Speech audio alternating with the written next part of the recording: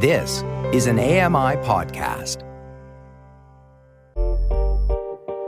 Hey, Dave Brown here. If you enjoy this podcast portion of our show, remember you can watch it live every day at 9 a.m. Eastern Time on AMI TV.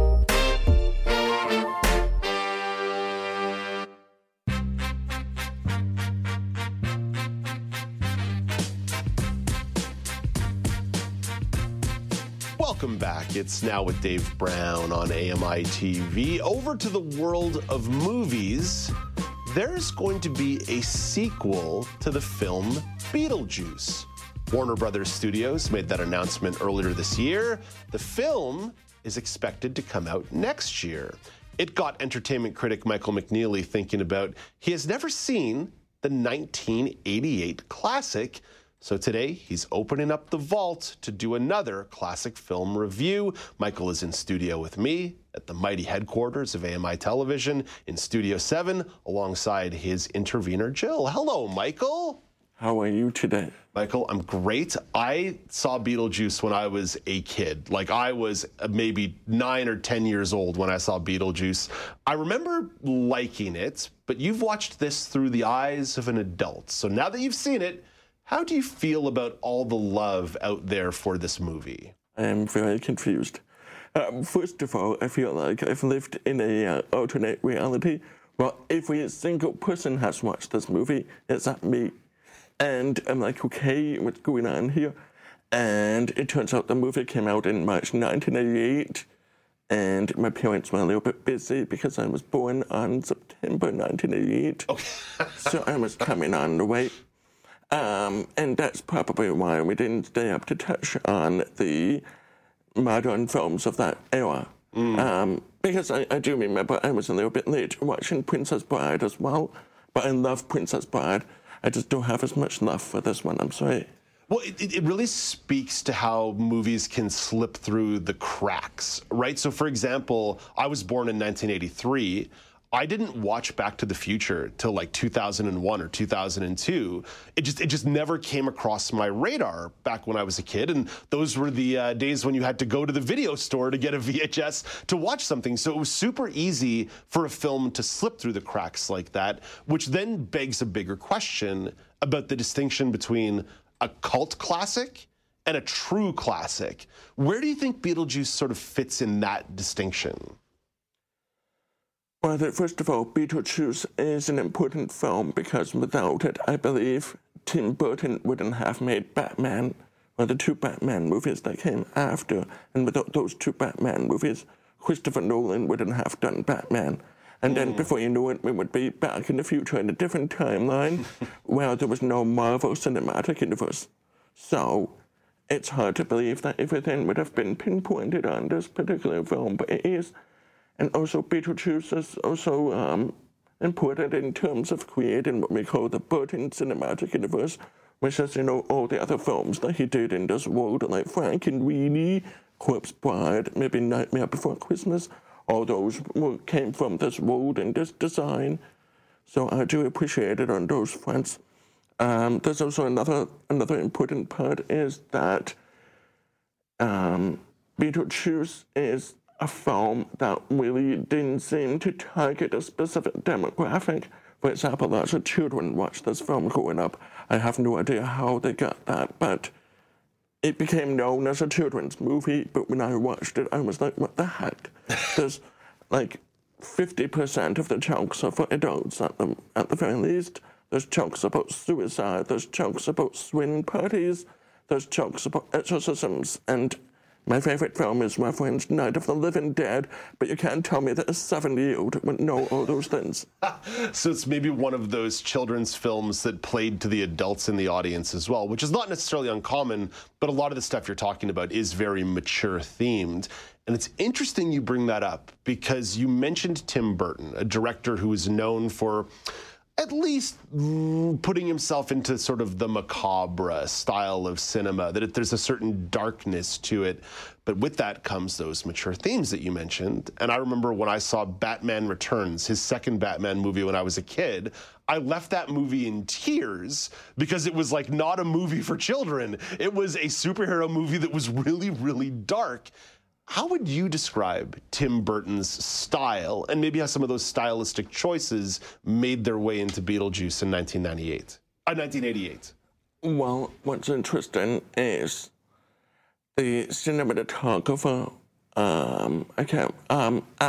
Thomas Ackerman, he said that he needed to create a distinctive style to meet Burton's needs. And one of the things that Burton asked for was not to do that shimmery thing where you have ghosts, you have the light flutter and stained glass window type thing. And he just said, I want something more realistic, I want something more grounded. It was a surprising to hear from Burton, but it actually ends up helping us, the people with low vision or no vision, because we have something distinctive that we can look at instead of a shimmery essence. So that's maybe why we don't have those stereotypical ghosts in Burton movies. And that's an interesting idea, just to use colors like black and use images that are more physically present than shimmery. So I thought that was interesting. And I thought that goes towards the dark style that you're talking about, because everything is emo. Before we know now Wilder was associated with being emo and before she became a mom in Stranger Things. But what's really interesting is most of these actors stayed with us for a long time. They're still here with us today. Like you've got Michael Keaton, he was just in the film about a hitman who has amnesia. And you've got Winona Ryder, you've got Gina Davis, you've got Alec Baldwin. All those people are still with us. And the man that isn't with us is Glenn. I can't remember his last name, but he passed away. And one of the interesting things about him, he played Otho, and his funeral, they played the Deo song because he loved it so much. Michael, you mentioned Michael Keaton, who's an actor who's still churning out really interesting work. The Founder, a couple of years ago, the story of the franchising of McDonald's, was just phenomenal. And Michael Keaton was incredible in that role. But Tim Burton, if you think about his influence, how do you think Tim Burton has influenced cinema and television, not just then in that moment in the late 80s and early 90s? How do you think Tim Burton's influence still resonates today? Well, just think about any ghost story that takes the perspective of the ghosts. I think that's something that Tim Burton has given us. I think most of the time we would have been afraid of the ghosts, but now we get to understand their perspective and why they may want to haunt people, and think about TV shows like Dead Like Me and Ghosts, where you have the bureaucracy as well. You have the bureaucracy of being a ghost, the bureaucracy of being dead. If you've got to do paperwork. And there's an interesting joke in Beetlejuice that I'm sort of coming to terms with, and it says, if you committed suicide, then you become a civil servant in the afterlife. Oh my gosh. And so that's part of the reason I'm here today. With what I'm saying is, there's probably about 25 jokes about suicide. And I don't know how they're going to do that with next year, because this is a different world than it was before 1988. And Beetlejuice is a little bit of a sexual harasser as well. So I'm curious how they're going to do that as well, because I just can't wrap my mind around it in some regards. Yeah, 35 years is a long time ago, and it's a different world that we live in. Like that's for sure. I'm actually going to be doing something with AMI Audio today. I'm going to be popping on the AMI Audio book review to talk about a book from 1978 that when I read in 2004, I was like, oh, that's a little rough around the edges, but it seems fine. And now I reread it for this audio, AMI Audio book show this week, and I'm like, oh man, this has aged really, really badly. Like really, really, really badly. Michael, you mentioned the sequel, that next year they want another one to come out here. How do you feel about them making a sequel 3 decades later? I'm pretty clear about how I feel about remakes and sequels and reboots. I'm a little bit tired of it. I allow filmmakers or artists to do it if they have a great idea, but how are you feeling about them coming back with another Beetlejuice 3 decades later?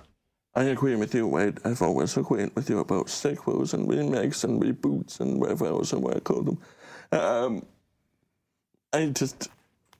you know what? I like Michael Keaton's face. I like to see his face without any of this thing. Okay, I think the Beetlejuice thing is the most disgusting thing I've ever seen. And, 35 years, there's going to be so many advances in CGI. I just don't even want to go there. I don't even want to see what they're doing. He'll probably have a boil on his face, and he'll pop. And, it's just...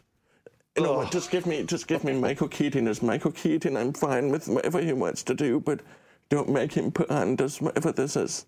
So, when the ghosts turned their faces inside out, I was just like, can I throw up now? Do I have to keep watching this? And that's 35 years ago now, so I want to know that they're going to gross me out even more. And he likes to eat bugs, Beetlejuice. Yeah. So we're going to see more of that too, I'm sure. Well, I'm not gonna go watch it. Just based on some of your speculation there, I'm not going to go watch it. Michael, you are a lawyer by trade, and in law they always say, never ask the question if you don't know the answer. I get the impression I know the answer to this question. Would you watch Beetlejuice 1988 again? Would I watch it again? I think I'm okay. I think I did the wide once. I can get off. I think there are some great things, don't get me wrong. I think Barbara and Adam as the ghost couple are amazing. But I'm curious how they're going to explain how Alec Baldwin aged and whether or not he'll be allowed to be in the movie again, given his shooting problem that we talked about last year. But I like the story there of the ghosts, and the ghosts being the parents of Lydia, who didn't want to kill herself, played by Winona Ryder. That was an amazing family then. But I think what happened was I got sidetracked with all the gimmicks, with all the Beetlejuice stuff, with all the gross out. And we forget that there's a family at its essence. So I'm just worried that with the 35 years later, we're going to be focusing on the one thing. Yeah. And so I think I'm okay knowing that this family was there to take care of Lydia and, perhaps worked on her mental health, because they didn't seem to cover that at all. That, if a teenager is talking about killing themselves, help them. Yeah. Actually, Michael, I would actually ask you to just maybe, we didn't put a content warning or a trigger warning on this, so maybe you've made that point, let's move on and stop talking about it. Because I think we've sort of touched sensitive material here, and you've hit your point. Your point is taken, your point is made. Let's stop saying those words because we didn't put a content or trigger warning on this. Michael, I got to say goodbye to you, actually. We are out of time, but what your last thought? Go ahead. Last thought. Well, I think it's important to know about those content warnings, and I think it's important that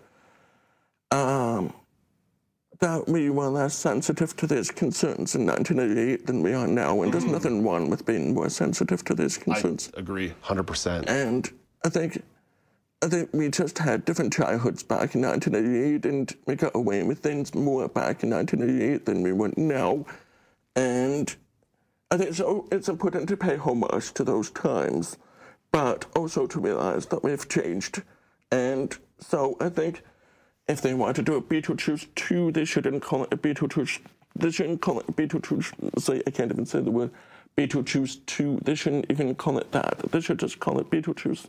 Just start again. Right. To maybe readdress some of those concerns and fix those things. You know what I mean? Yeah, absolutely. Michael, thank you for this. No problem. That's entertainment critic Michael McNeely with a classic film review of Beetlejuice. You can stream Beetlejuice on Crave. It's rated PG. You can follow Michael on Twitter at Michael D. McNeely. And McNeely is spelled McNeely. Coming up after the break, Apple is raising the price for some of its services. Elizabeth Moeller will bring the question to the round table. Exactly what are you willing to pay for streaming services? This is Now with Dave Brown on AMI TV.